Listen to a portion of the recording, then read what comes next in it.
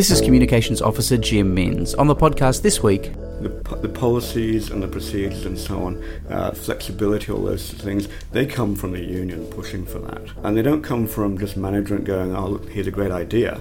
It comes from us pushing this stuff. Yeah. So we push it, and then we back it up by supporting people in getting it when there's a problem.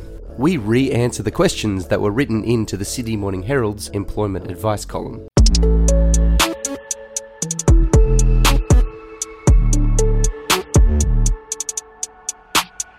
Got a Minute is the employment advice column from the Sydney Morning Herald.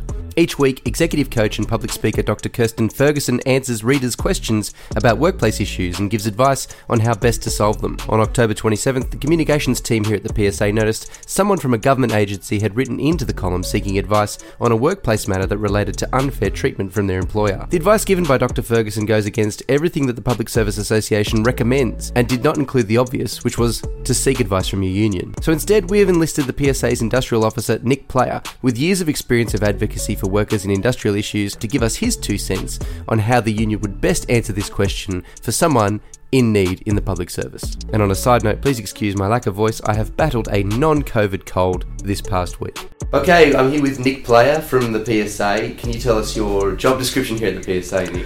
Yeah, I'm an industrial officer with the PSA, and I have coverage of several departments in the public service. Fantastic, Nick. Now, listen, the reason we got you in on the podcast today is because there's a series of letter-writing articles where members of the public write in for industrial advice to the Sydney Morning Herald. In this back and forth, Dr. Kirsten Ferguson answers the questions that people have.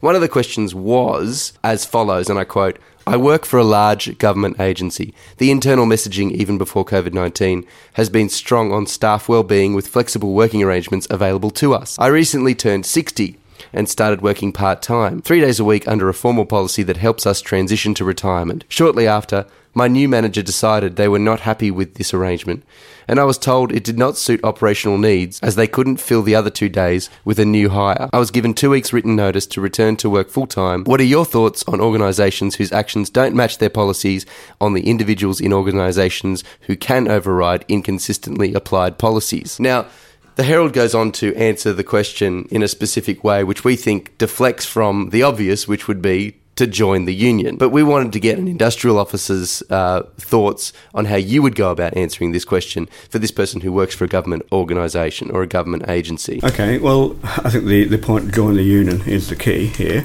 Yeah. And I think it's also important to take on board that flexible arrangements and policies around that often stem from negotiation with the union. Yeah. The union has a major part in ensuring those sorts of things occur. And when we're talking about policies, policies will often be used by agencies against an employee. The employee has to adhere to it, so the manager have to adhere to it too. We're very much involved in supporting people getting through those processes. Yeah. My view in regard to that would be if they are a member of the union, they can seek our assistance in regard to that, and that can be in many ways. One of the things I could do for somebody would be to ring up the manager on that person's behalf, or ring up somebody more senior to that manager on that person's behalf. That's very much the thing that we do. We have, in doing our role, we have contacts in agencies. We know who to talk to.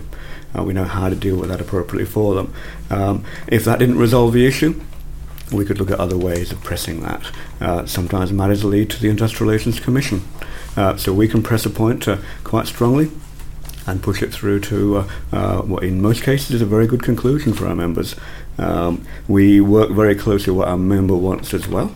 So we are guided by our member in terms of how we go about things and how far we go and what strategy we use. But yeah, we can very much advocate for our members. That's right. So advocacy is a major role that the union plays for the employee to speak on their behalf, to do virtually all the fighting on their behalf, which is interesting because one of the counter suggestions that Dr. Ferguson writes back to the reader in her response answer is, you might like to think about whether you want to ask for this decision to be reviewed. So putting the onus on the person themselves to represent themselves in the government agency and do all the fighting and heavy lifting on their own without any support What does the PSA think about that stance? Yeah, look, we try to make our members strong and assist them in doing things of that nature to some degree. We want a stronger membership. We want strong employees who can advocate for themselves, but it's not that easy. Sure. And one of the things that we can do, as I said before, is advocate on their behalf. Yeah. We can also, in terms of if they're putting forward something to management, we can either put it through on their behalf, we can help them develop it, make it more appropriate and more helpful in getting that result thereafter. So our assistants can be in the background helping them do that, or very much in the forefront. Yeah. We work with our members, we're guided by them in terms of what they want with that, but we are here to do this stuff. We've done it forever. Yeah. We know the things that work, and we can use that expertise and give that to our members, as I said, in the background to help them develop something themselves, or absolutely in front, taking it on. As an advocate for workers' rights and what they're entitled to in the workplace, is this the type of advice that pains you, in the sense that it gives the complete wrong information to potential members or actual members of our union that can be represented in the workplace? Yeah, it does. I mean, at the end of the day, it is actually putting it back on the member. It's not making them aware of the massive support they can get. Yeah. I mean, that's our role. We provide that support, and I think we provide it well. We've got years of history. We've got hundreds of years of history, Right. And our membership, our employees here, myself being one of them, have got years of experience. So we've also got within the agency so access to so much advice and strength and knowledge. So we're here. Why wouldn't a person use us, and why wouldn't somebody giving advice direct them to us, the people who know this stuff, the people who are there to advocate? That's our role. We are the representative body for employees in the workplace. The policies and the procedures and so on, flexibility, all those things, they come from the union pushing for that. Yeah. They're sensible things. We're sensible people. We look at what supports our members. Yeah. What tries to get family-friendly, supportive arrangements in the workplace. And they don't come from just management going, oh, look, here's a great idea. It comes from us pushing this stuff. Yeah. So we push it, and then we back it up by supporting people in getting it when there's a problem. Yeah. And is there sort of merit in the thinking that you should engage with how you think the workplace should be for your circumstance, not directly to management, but perhaps to the union, so that the union can advocate that on your behalf? Absolutely. I mean, we also have processes called Joint Consultative Committee meetings, which is one of the structured meetings you have with management. In many cases, sometimes they balk at that, but those sorts of arrangements where we are negotiating, or looking at different issues and so on, and negotiating more wider outcomes and so on. We also look at policies and procedures and all the different things which impact on the employee in the workplace. So we can engage in that way, and members should talk to us in terms of what they want. That's what we're here for. Yeah. We don't talk to management and negotiate things without the members telling us what they're after. Yeah. We talk back and forth to them. It's consultation.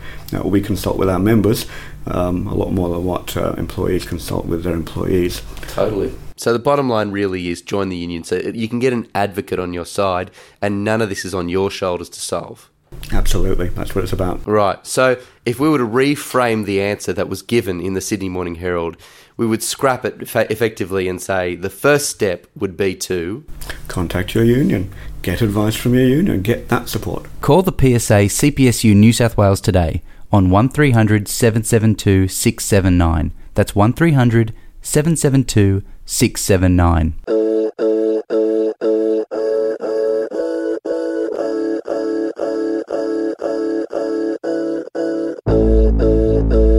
This is a weekly podcast, and you can subscribe to the PSA CPSU podcast on iTunes, Spotify, Google Podcasts, or wherever you get your podcasts.